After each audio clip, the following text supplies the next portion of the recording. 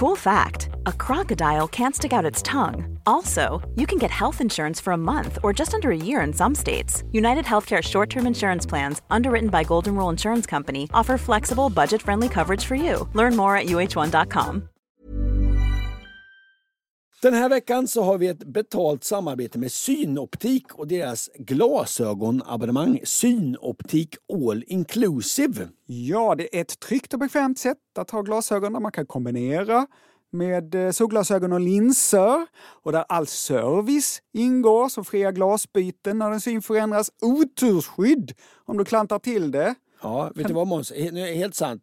Bara i år har jag satt mig på 2 par glasögon. Då är det här något för dig. Dessutom får du möjlighet att byta ut ett par varje år. Så kan det ju vara lyxigt att ha solglasögon med styrka. Det har jag köpt i år redan ju. Och till och med såna här med dynamiska glas. Har du såna då? Nej. Där glaset blir mörka ute i solen och ljusa när man kommer in. Allt inkluderat i en fast månadskostnad från 90 kronor i månaden. Inga oförutsedda kostnader. Dessutom har de ett erbjudande. Du får alltid 30% på alla glasögon och solglasögon när du tecknar ett Synoptik All Inclusive. Läs mer och boka tid på synoptik.se. Fråga Anders och Måns.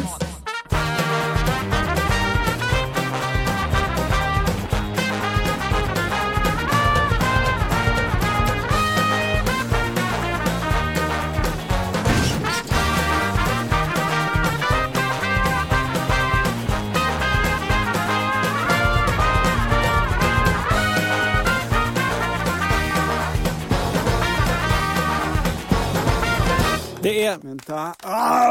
Nej! Oj, vad arg. Ja, på ett hårstrå. Hur kan man vara så arg på ett hårstrå? När det är ett väldigt tappat kommer jag vara arg för det. Ja. Ledsen.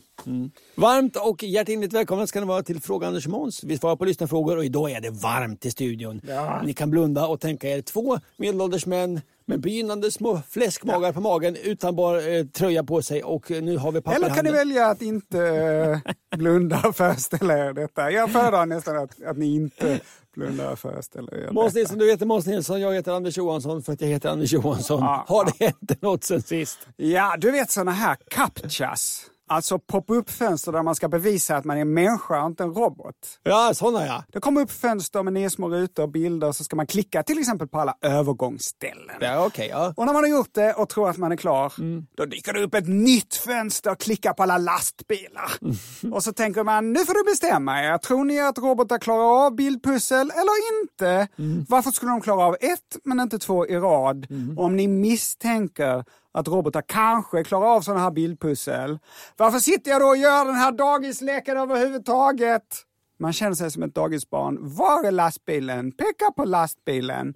Lite intellektuellt förnedrad. Men sen är det också, ibland, lite svårt.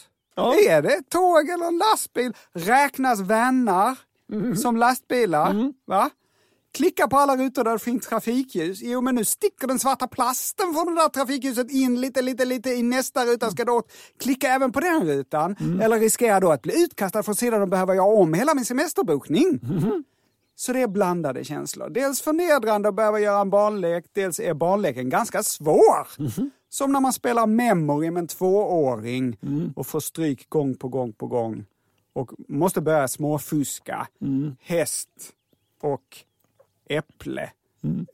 Hästar älskar äpplen, därför räknas de också som ett par, de här 2. Då är det jag igen. Jag får alltid stryka av min dotter i 4 i rad.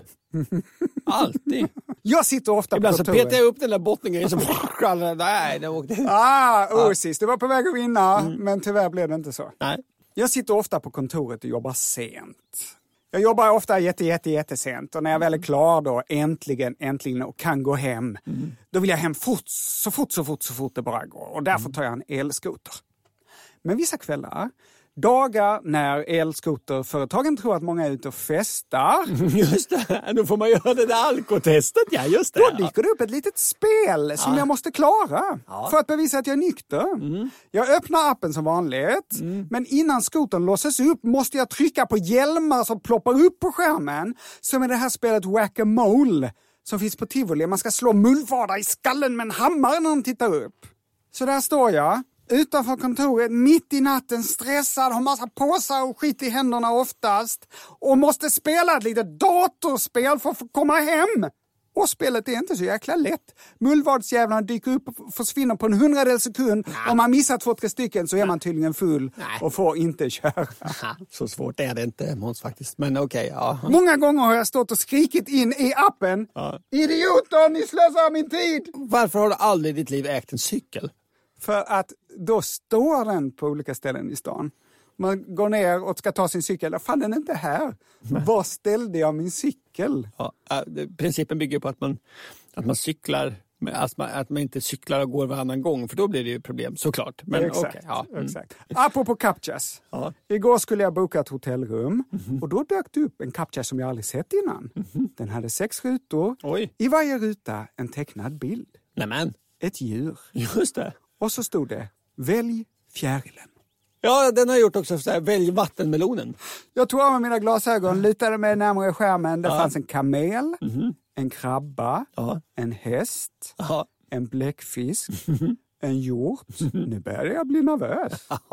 Men pew, det fanns också en fjäril. Det här var enkelt. Under bilderna stod det, var god lös denna gåta så att vi vet att du är en verklig människa. Ja.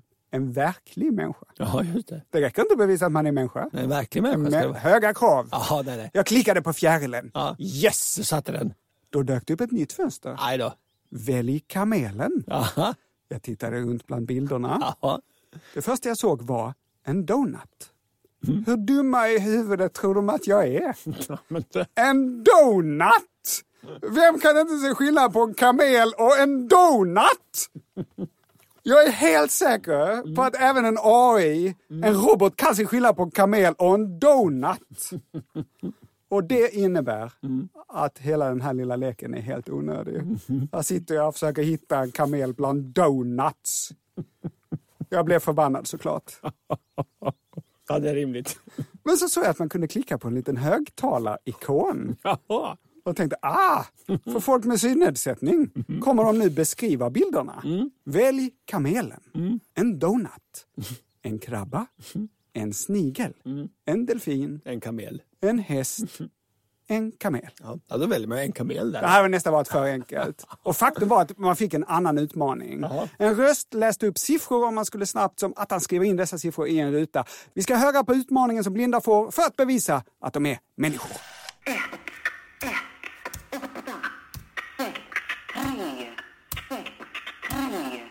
Helvete vad svårt! Det var inte så jävla lätt.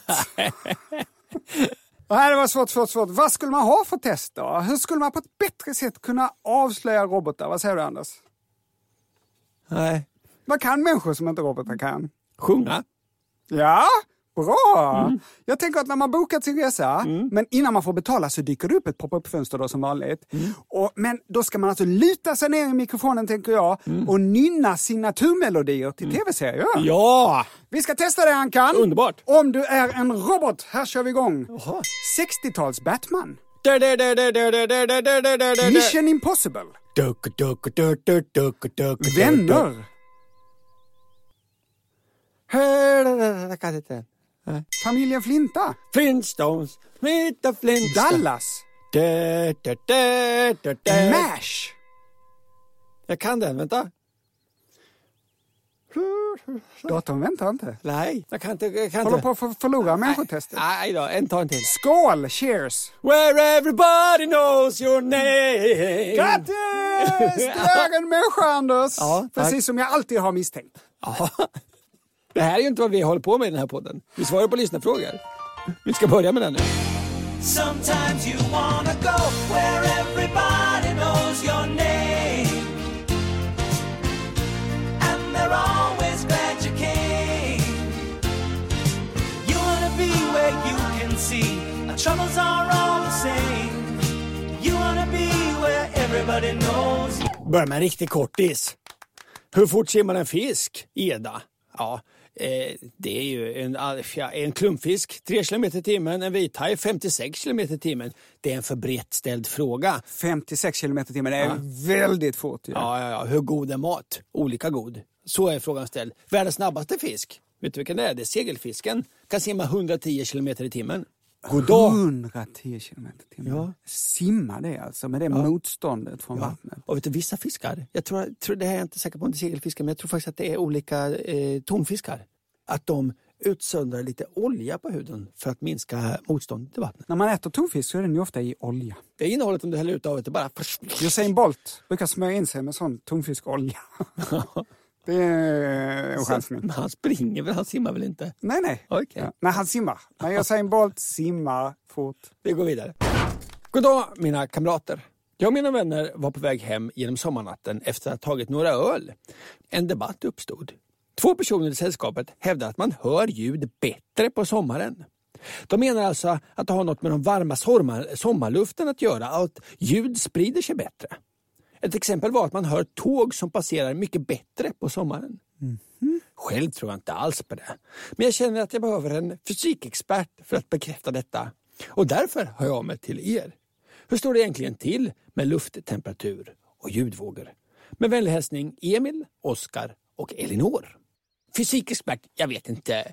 För nu kan det nämligen bli fel. Vi ska gå in under rubriken Anders pratar om fysik. Anders pratar om fysik. Vad tror du Måns? Hör man ljud bättre på sommarkvällar? Ljud är ju vågor i luftpartiklarna som puttar på varandra. Kan det vara så att ljud färdas lite bättre när partiklarna är tätare, det vill säga vid högt lufttryck? Och det är det väl ofta när det är lite fint väder. Jag har ingen aning om vad jag pratar om. Nej, men du simmar i rätt vatten. Vi kör. Förflyttar sig ljud snabbare sommarkvällar? Ja. Ljud kan ju inte fortplanta sig eller förflytta sig i vakuum. Nej. Utan ljud behöver molekyler att sätta i vibration för att kunna fortplanta sig. Och varma luftmolekyler, de har mer energi än kalla och rör sig alltså snabbare än kalla. Och det betyder också att det här ökar ljudets hastighet. Enligt sidan ljudtekniker.se så förändras ljudhastigheten med plus 0,6 meter per sekund per stigande Celsiusgrad. Det innebär att om det är 35 grader varmt, det är väldigt varmt, då åker ljudet i 352 meter per sekund. Det är 1267 kilometer i timmen. Och om det är 30 grader kallt, då åker det i 312 meter per sekund, det är 1123 kilometer per sekund. Det är alltså en skillnad på 144 kilometer i timmen mellan en svinvarm och en fruktansvärt kall dag. Det var ändå mycket större skillnad än jag trodde. Så, brevskrivaren, dina vänner har rätt. Ljud färdas snabbare i varm luft. Men de har fel. För ljud som färdas snabbare färdas också kortare. Så här skriver sidan kunskaper.se. Det är en sida för högstadielärare i fysik. Naturligtvis är hastighet inte allt. Har du någonsin märkt att du kan höra ljud längre bort under kalla dagar? Det är inte bara din fantasi. Även om ljud rör sig snabbare i varm luft färdas de inte så långt som de gör i kalla temperaturer. Det finns ju en massa annat som påverkar också. Till exempel luftfuktighet, luftens täthet och så vidare. Lufttrycket kan också göra skillnad.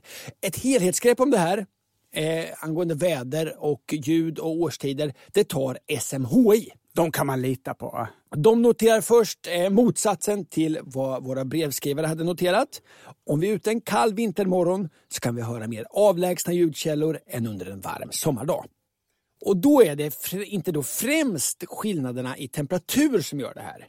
Det är istället hur temperaturen ändrar sig med höjden i ett skikt nära marken som ger de här olikheterna, va? Jag läser vad det står här. Både vindens och temperaturens förändring med höjden ger upphov till att ljudvågorna böjs ned en vintermorgon och upp sommar eftermiddagen. Under ett dygn medför detta att ljudnivån från exempelvis en trafikled kan ändra sig med mer än 20 decibel. 20 decibel?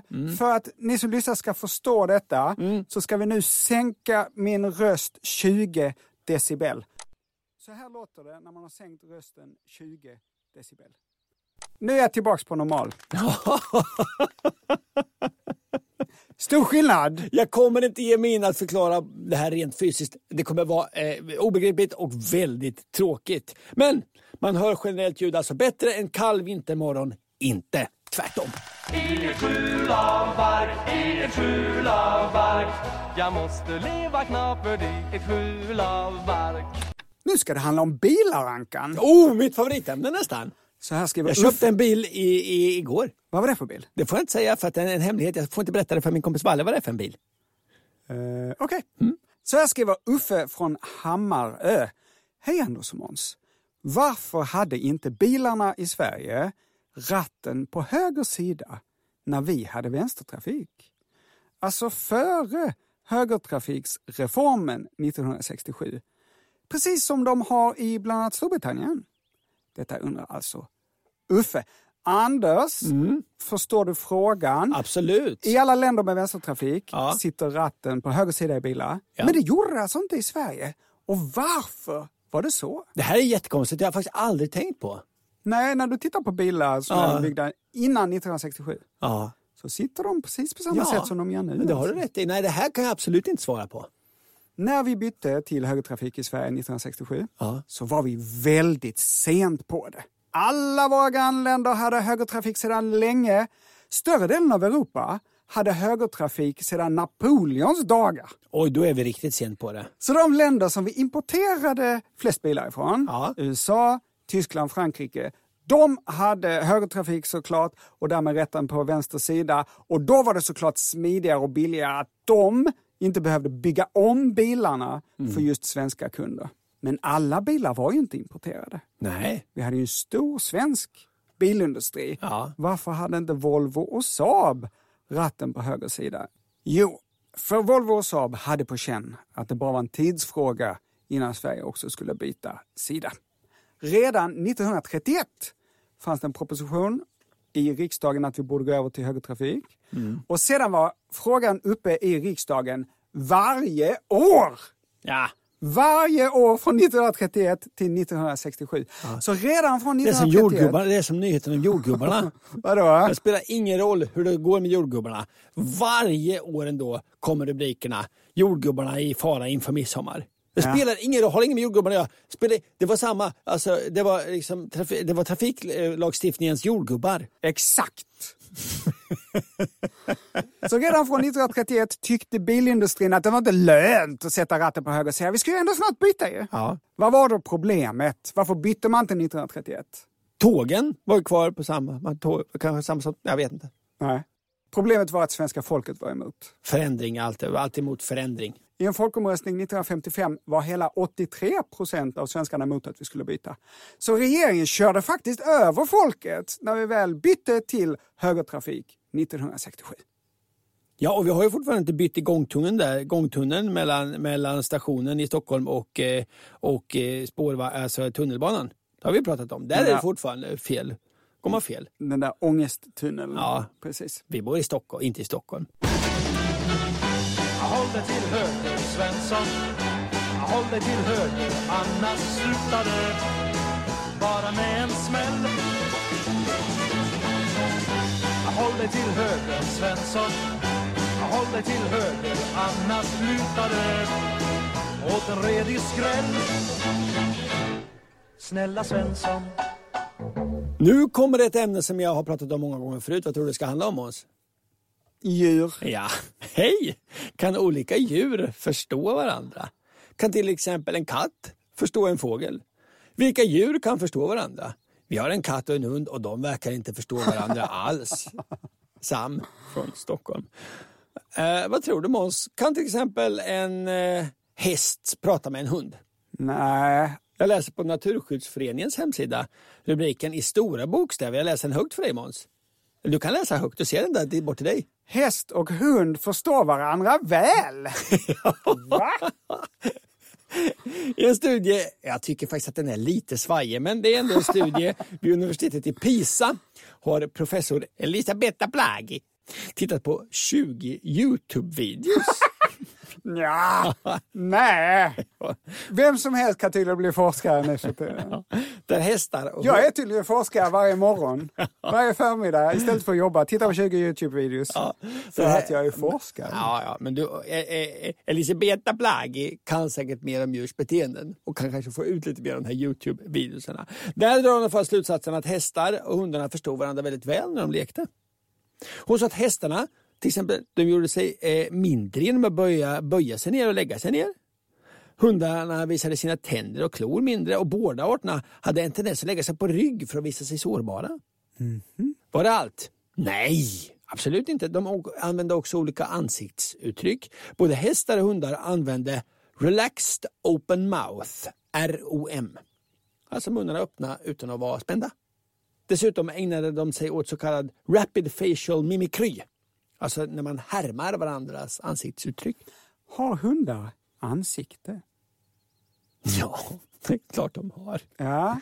Hästar och hundar verkar åtminstone liksom fatta varandra håller på med. De verkar kunna leka och förstå varandra till viss del. Är det allt? Tänker du Måns? Var det allt han hade komma med, Anders? Nej, jag tror att du har mer. Men vi får väl börja Måns med att liksom konstatera att även människan är ett djur, eller hur? Ja, såklart. Och vi kommunicerar väldigt bra med vissa djur.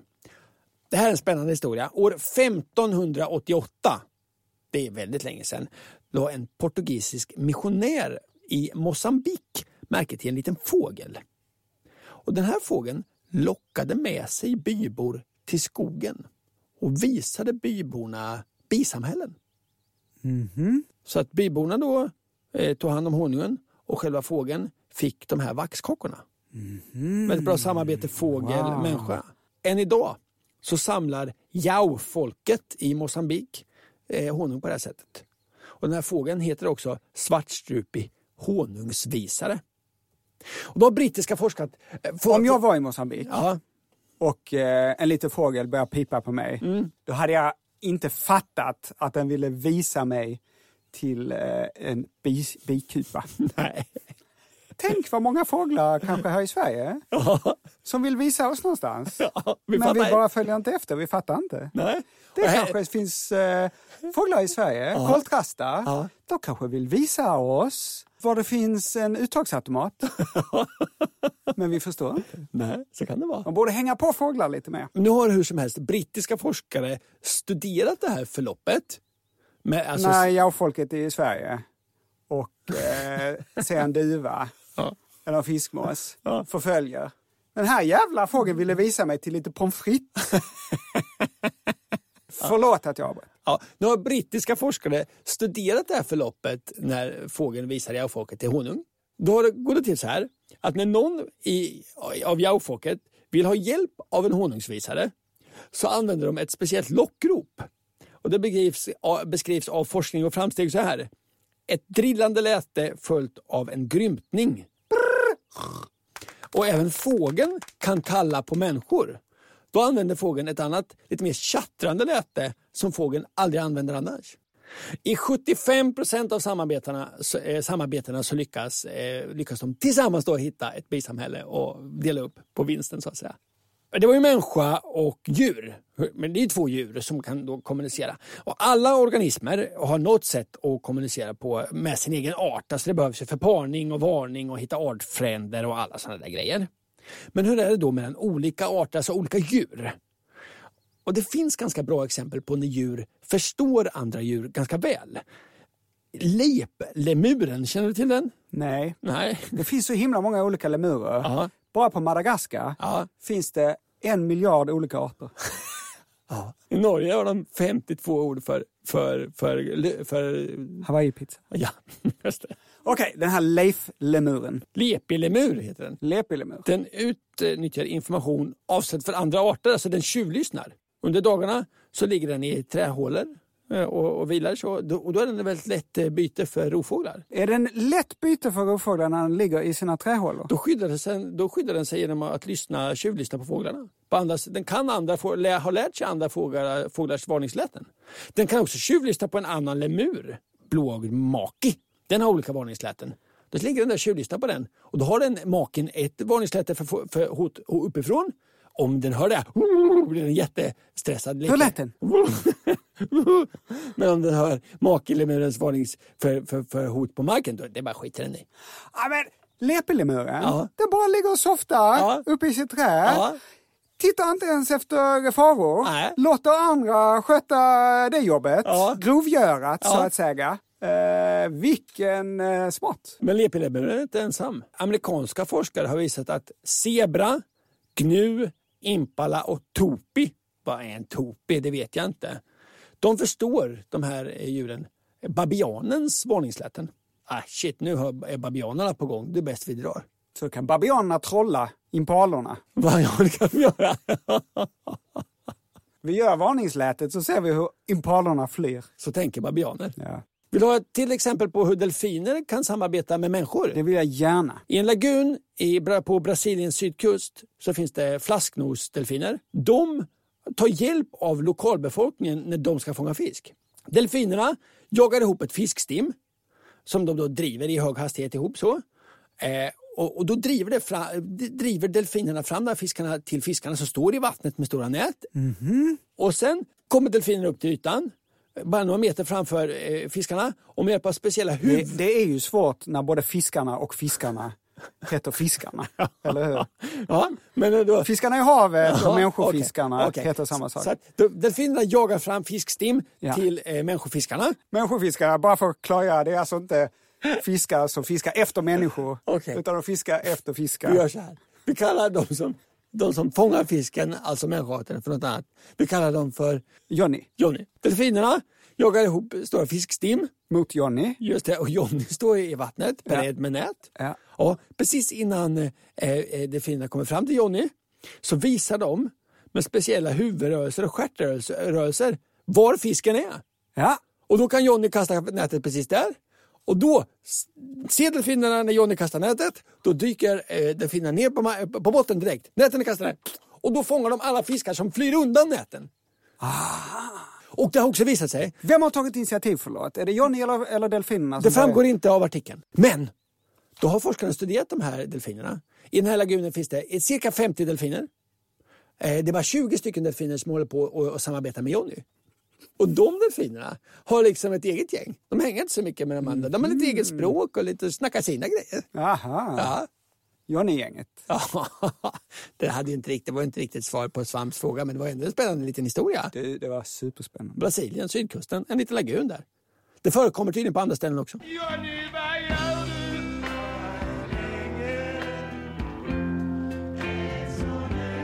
Johnny, vad gör du?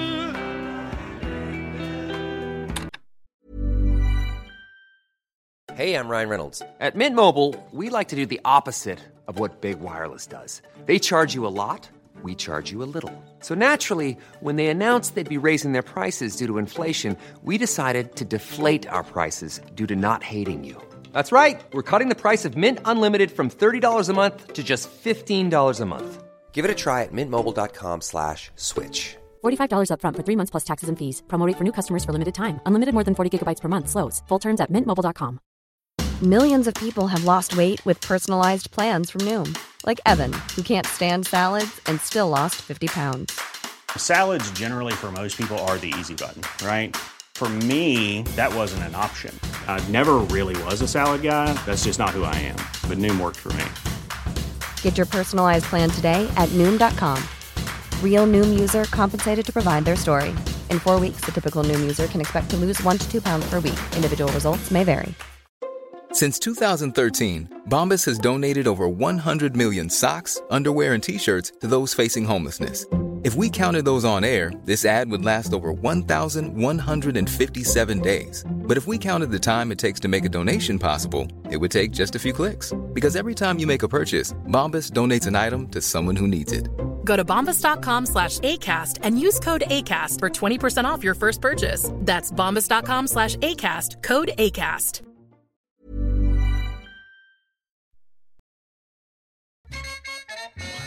Vi har fått ett e-brev med rubriken återkoppling på återkoppling. Oj, spännande. Det är Joakim som skriver. Rådjur har inget eget vägmärke. Det är hjortar som har ett vägmärke och mig veterligen finns detta vägmärke nästan bara i Skåne. Rådjur är inte tillräckligt stora, snabba och trafikfarliga för att sätta upp skyltar. Dessutom är rådjuren så spridda i våra skogar att skyltarna skulle behöva stå överallt. Men hjortarna däremot, större, snabba och kan ställa till med skador vid en kollision. Därför har djuret fått en egen skylt. Detta hävdar Joakim. Alltså. Jag har kolliderat med en hjort med en Skoda Felicia. Det gick inte bra. Varken för bilen eller hjorten. Växellådan hamnade liksom bak i passageraren så man kunde växla, sitta liksom i baksätet och växla. Var det då du skadade dina ben? Jag har ingen fel på mina ben. De är ju helt långa och knotiga. Och... Nej. Det är ingen skada. Nej. Anka Johansson. Ja. Jag kom på att i början av programmet jag glömde fråga dig hur din vecka har varit, dina veckor. Sen vi träffades sist. Vad har hänt sen sist? Det var ganska vanliga veckor. Ja. Absolut. Jag har slutat säga att jag har för mycket att göra. Bra. En lite söt historia. Vi var ute en kväll, några vänner, alltså satt utomhus och vi grillade lite och drack någon öl och sådär. En helt vanlig fin sommarkväll. De har en liten son. Han har inte fyllt 2, men han är snart 2. En otroligt söt liten pojke. Han pratar roligt så som små pojkar gör. Han kan inte säga S. Yes. Nej. När du var liten du kunde inte säga R. Nej. Vad sa du? Fajmoj, faj. I samband med den här lilla grillkvällen så fick deras son för första gången i sitt liv dricka Coca-Cola. Åh! Det är dåligt med socker, man ska inte ge barn läsk. Det är jättedåligt med socker, ge barn till den åldern läsk, bla bla bla. Ja, men det är ju så gott. Ja, och barn kan väl för fan få lite socker ibland. Han fick Coca-Cola. Och den glädjen i det barnets ögon. Alltså, fy helvete vad han tyckte det var gott. Det här som han då kallade fartläsk. Han var i chock av gott. Himlar lyste i hans ögon. Han åt ingenting. Hela hans fokus var riktat på fartläsk. Ja, men det är det som är faran med sötsaker. Att man bara vill ha det. Och det här är bra människor, det är rimliga människor, så pojken fick lite mer, men sen blev det inte för mycket. Sådär. Då ville den lilla pojken ha mer av den läsken. Och han fick, vilket var helt sant, veta att den är slut. Den sorgen. Den sorgen. Alltså ett barn som är 4 eller kanske 12 eller så som gnäller eller gråter för att läsken är slut. Det är inte sött. Det är bortskämda ungar. Men denna ljuvliga lilla varelse, han insåg det finns inte mera fartläsk. Det var helt ärligt det sorgligaste, mest uppriktiga sorgen jag har upplevt. Och jag ska vara helt ärlig, det var lite vackert. Det var så himla fint. Han var som ett litet destillat av livet. Han var hela livet förenklat. En kort sammanfattning av liksom mänsklig sorg. Han hade himlen och det togs ifrån honom. Det är så livet ser ut. Man blir kär. Sen får man hjärtat krossat. Man blir uppskattad och framgångsrik. Sen blir man ensam och gammal. Man får vara med. Sen får man inte. Man är ung och vacker. Sen blir man ful och ledsen. Man får inte mera fartläsk. Jag älskar fartläsk. Kommer du ihåg när du låg vid din moders bröst? Minns du vad det var hon bjöd på? Jo, hon bjöd på Coca-Cola. Ja, hon bjöd på Coca-Cola. Ja, du fick Coca-Cola. Ja, du fick Coca-Cola. Så här skriver Johan. Kära Anders och Måns.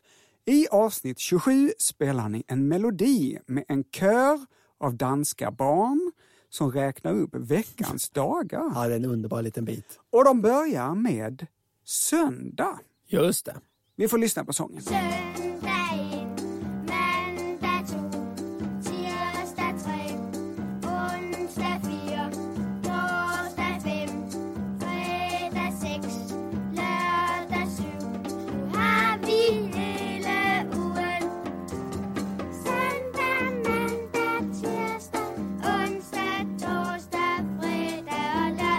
Brevet fortsätter. Varför börjar de med söndag och inte måndag?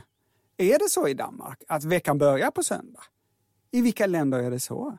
Och varför? Och framförallt, påverkar detta personerna i dessa länder? Har de söndagsångest på lördagen istället? Känns det skönt att inleda veckan på en ledig dag? Vänliga hälsningar, Johan. Nej men, vadå? Det har jag lärt mig redan i grundskolan. Veckan börjar på söndag här också. Om du har en svensk kalender framför dig. Ja. Längst till vänster i kalendern där veckorna, där börjar en ny vecka. Absolut, jag vet. Brukar så. Det vara en söndag, säger du? Men veckan börjar på en söndag, det har jag lärt mig. Herregud, har du aldrig tittat i en svensk kalender? Ta upp min pappkalender här. Ja, nu ska du få se. Jag vet ju att bladen börjar på måndag, det är inte dumt. Nu tar du upp veckoöversikten av året. Ja, det är sant, det börjar på måndag. Beskriv vad du ser. Här ligger julklappspengar till mina barn. I kalendern.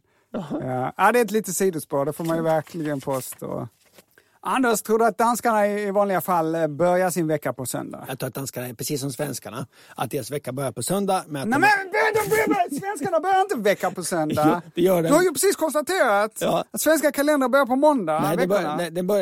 Veckan börjar på en söndag. Men att i och med att vi har helgen på söndag så har man styrt upp kalendern så att det blir praktiskt att ha den på måndag. Ja, men på sätt och vis har du rätt också. Såklart helt fel. Varje gång jag laddar upp den här podden på vårt poddhotell så måste jag välja vilken dag tiden ska publiceras. Det dyker upp en liten kalender. Lördag morgon klockan 8 ska jag klicka. Men nästan varje gång är jag precis supernära på att göra fel och välja att podden ska publiceras fredag morgon klockan 8. Detta eftersom kalendern som ploppar upp i det här webbverktyget har lördagen som sista dag i veckan. Och då såklart söndagen som första dag i veckan på. Ja, som du var inne på. Så här är det inte i svenska kalendrar. Men i USA och Kanada med flera länder så är det så här kalendrarna ser ut. Veckan börjar med söndag. Och vad tror du att detta kan ha att göra med, Anders? Jag tror att det har med kristendomen att göra. Ja. Nu ska jag prata om de abrahamitiska religionerna, judendomen, kristendomen och islam. Och eftersom religion är så viktigt för en massa människor, lite väl viktigt för vissa. Och det är så lätt att säga lite fel. Om man är en lekman som jag, så får man ha lite överseende här. Jag tror att jag har fått rätt på allt, men jag är inte helt 100. Om du är känslig så kanske du ska hoppa fram lite. Till år 2020 och sluta vara så jävla känslig. Ja, precis. Jag älskar Pepsi Max. Den svartlätsk. Verkligen älskar. Men jag blir inte arg om någon ritar loggan lite fult. Nej. Eller kallar det Pepsi Zero. Nej. Nåväl. Vilken religion landet har påverkar dels hur kalendern ser ut. Vilken dag som veckan börjar med då. Och dels hur arbetsveckan ser ut. Alltså vilka dagar man jobbar. Jag börjar med att prata om kalenderveckan.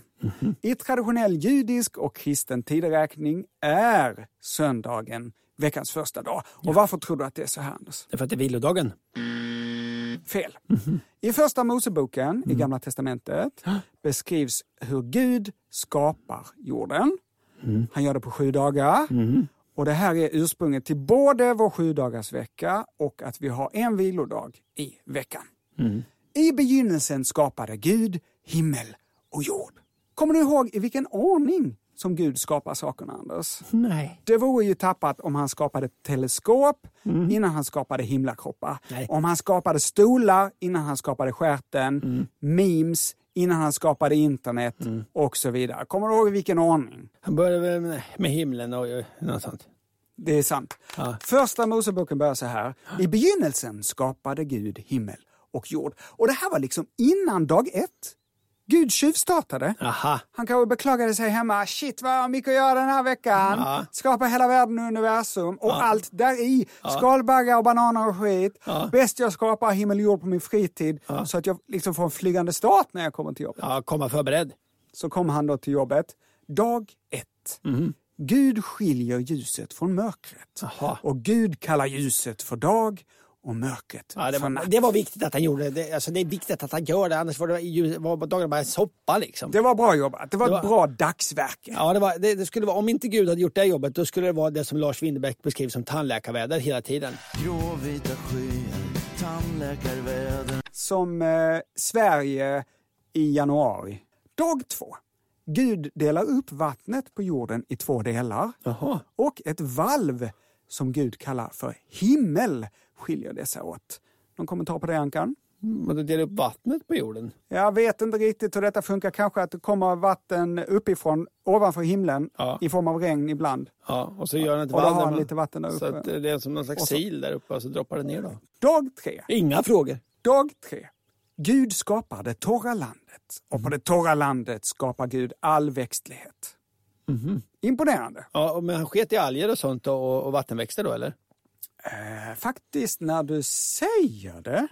När skapade Gud vattenväxter? Ja, skriv till fragan@andersochmans.se. Dag 4. Gud skapar solen, månen och stjärnorna till att utmärka tider, dagar och år. Dag 5. Gud skapar alla vattenlevande djur och alla fåglar. Men alltså inte då vattenlevande växter. Nej. Tänk om han hade behövt vabba den dagen, Anders. Ja, eller hon. Eller hon, Gud, hon, ja. Då hade vi inte haft maneter, valar, måsar. Nej. Både positivt och negativt. Sjökor. Dag 6. Gud skapar de marklevande djuren. Vilda djur, boskapsdjur och kräldjur. Till sist skapar Gud även människan till sin avbild. Och det där sista var ju en liten tabbe, om vi ska vara ärliga. Jorden hade väl varit väldigt mycket bättre utan människan. Ja. Dag 7. Gud vilar från sitt skaparverk och välsignar och helgar den 7:e dagen. Men vilken veckodag var den 7:e dagen annars? Jag trodde det var söndag. Bibeln säger att Gud vilade från sitt arbete den 7:e dagen i skapelseveckan. Denna dag gav han namnet sabbat, som betyder vilodag. Och han uppmanade människorna att i fortsättningen hålla den dagen helig. I judendomen vilar man på sabbaten. Vilken dag är det, Anders? Söndagen. Nej! Lördagen! Jaha. I Israel gör man som Gud. Man vilar på lördagen och börjar jobba på söndagen. Varför gör inte kristna det? Varför gör vi inte som Gud? För vi vill ha 2 vilodagar. Nej, men det är en mycket senare uppfinning. Det där med att vi har helg 2 dagar. Det kom typ på 60-talet. Det är mycket, mycket senare uppfinning. Ja, det är 2 vilodagar. Stort glapp mellan skapelsen och den socialdemokratiska rörelsen på 60-talet. Ja. Svaret på min fråga är: det gjorde vi. Även i kristendomen var det lördagen som var vilodagen. Tills 300-talet och romarriket. På den här tiden, tidigt 300-tal, fanns det några olika religioner i romarriket. Kristendomen blev ju inte statsreligion där förrän år 380. Nej. År 321, alltså innan kristendomen blev statsreligion, bestämde kejsare Konstantin den store att söndagen skulle vara en arbetsfri dag. Innan dess hade folk haft ledigt sin 8:e arbetsdag. Och eftersom folk anställs lite när som helst, vilken dag som helst, så hade var alla lediga på olika dagar. Jaha. Detta ändrade alltså kejsare Konstantin. Så om jag blev anställd en tisdag, då jobbade jag till tisdag, så var jag ledig på onsdag. Och sen veckan därpå så blev det försköts alltihop. Ja. Fiffigt system. Varför blev det just söndagen som kejsare Konstantin valde att göra till vilodag? Kanske på grund av solguden Sol Invictus. Man dyrkade nämligen solguden på just soldagen, söndagen. Söndagen blev vilodagen och kristendomen hakade på för att vara smidiga, antar jag. Men söndagen var redan viktig för kristna. Eftersom Jesus återuppstod, citat, tidigt på morgonen första dagen i veckan. Alltså på en söndag. Guden Sol Invictus är också skälet till att vi firar jul när vi gör. Vintersolståndet, då solen åter börjar ta över dygnet från mörkret, är ju runt den 21 december någonstans. Och kyrkan tyckte att det passade bra att fira Jesus födelse vid en redan inrättad högtid. Ja, de gjorde ju ofta att man kidnappade andra högtider. Precis, för att underlätta övergången från en religion till en annan. Ja, det var lite så att folk var inställda på fest och sen så, men då har vi också våran fest då. Så. Precis. Folket har en fest. Bara så att ni vet, nu firar vi inte alltså vintersolståndet. Just nu så firar vi Jesus födelse. Ja, skitsamma, vi har fest. Ja, det går men bra. Men det är för Jesus födelse. Får jag sätta på en låt nu? Ja, men det är Jesus födelse vi firar. I vilket fall, att söndagen var veckans första dag framgår exempelvis av tyskans namn för onsdag. Vad är det? Dienstag. Det är tisdag. Onsdag. Shit. Du har läst tyska på universitetet. Jag som bara har grundskoletyska, jag vet detta. Jag har glömt. Mittwoch. Just det. Mitt i veckan-dagen. För att onsdag ska vara mitt i veckan så måste ju söndag vara första dagen. Och så här är det fortfarande i många länder, USA, Kanada som jag sa, även om då arbetsveckan inte börjar med söndagen. Vi återkommer till detta. Detta var kristendomen och judendomen. Shit, har du fler religioner? Vilken är vilodagen i muslimska länder, Anders? Söndag. Nej! Inom islam finns ingen vilodag. Och detta är för att deras Gud inte blev trött av att skapa världen. Gud påpekar själv detta i Koranen, sura 50:38. Han tröttnade inte efter skapelsen 6 dagar. Han blev inte ens trött. Nej. Muslimer har ingen vilodag, men istället har de en ledig dag för kollektiv dyrkan. Och det är varken lördag eller söndag, utan onsdag. Ja, men för det hör man ju så ofta om onsdagsbönen. Jag trodde att det var fredagsbönen. Men du hade rätt. Jag har fel. Det är rätt. Fredagsbönen är så himla viktig. Ja. Det är deras dag för kollektiv dyrkan där de också är lediga. Det här var alltså vilo- och dyrkansdagarna och veckokalendern. Men vad innebär det här för arbetsveckan då? I största delen av världen har man 5 dagars arbetsvecka. Men vilka dagar, Anders? I den kristna världen jobbar man måndag till fredag. I Israel jobbar man. Då måste det vara lördag till fredag. Men lördag var ju sabbaten. Just det, söndag till torsdag. Exakt, i Israel jobbar man söndag till torsdag. Sabbaten är på lördagen, så kör man igång som Gud gjorde när han skapade världen på söndagen då. Och i den muslimska världen så jobbar man måndag till fredag där också. Lördag till onsdag. Va? Eller man gjorde det i alla fall tidigare. Men så blev det så svårt att göra business med den kristna världen. När man bara hade 3 överlappande arbetsdagar. Så nu har man ändrat arbetsveckan och jobbar, precis som judarna, från söndag till torsdag. Jaha. Johan frågade ungefär så här. De som börjar arbetsveckan på söndagen, har de sin söndagsångest på lördagen istället? Ja. Så det är rätt svar, ja. Svaret är ja. Såklart. Hur är det i hinduiska respektive buddhistiska länder? Vilken dag inleder deras veckor och hur ser deras arbetsvecka ut? Vet du som lyssnar? Skriv till fragan@andersochmans.se.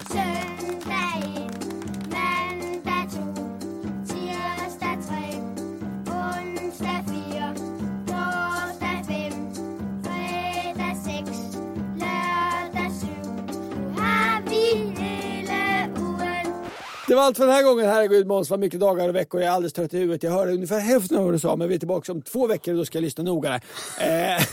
Hör av dig till fraga@andersochmans.se. Ha det så fint. Hej då. Puss och kram.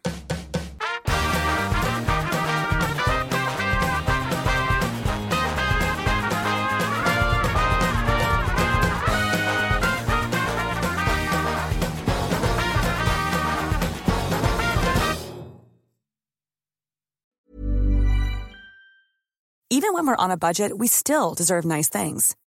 Quince is a place to scoop up stunning high-end goods for 50 to 80% less than similar brands. They have buttery soft cashmere sweaters starting at $50, luxurious Italian leather bags, and so much more. Plus, Quince only works with factories that use safe, ethical, and responsible manufacturing. Get the high-end goods you'll love without the high price tag with Quince. Go to quince.com/style for free shipping and 365-day returns. Even when we're on a budget, we still deserve nice things. Quince is a place to scoop up stunning high-end goods for 50 to 80% less than similar brands. They have buttery soft cashmere sweaters starting at $50, luxurious Italian leather bags, and so much more. Plus, Quince only works with factories that use safe, ethical, and responsible manufacturing. Get the high-end goods you'll love without the high price tag with Quince. Go to quince.com/style for free shipping and 365-day returns. Mom deserves the best, and there's no better place to shop for Mother's Day than Whole Foods Market. They're your destination for unbeatable savings, from premium gifts to show-stopping flowers and irresistible desserts. Start by saving 33% with Prime on all body care and candles. Then get a 15-stem bunch of tulips for just $9.99 each with Prime. Round out Mom's menu with festive rosé, irresistible berry chantilly cake, and more special treats. Come celebrate Mother's Day at Whole Foods Market.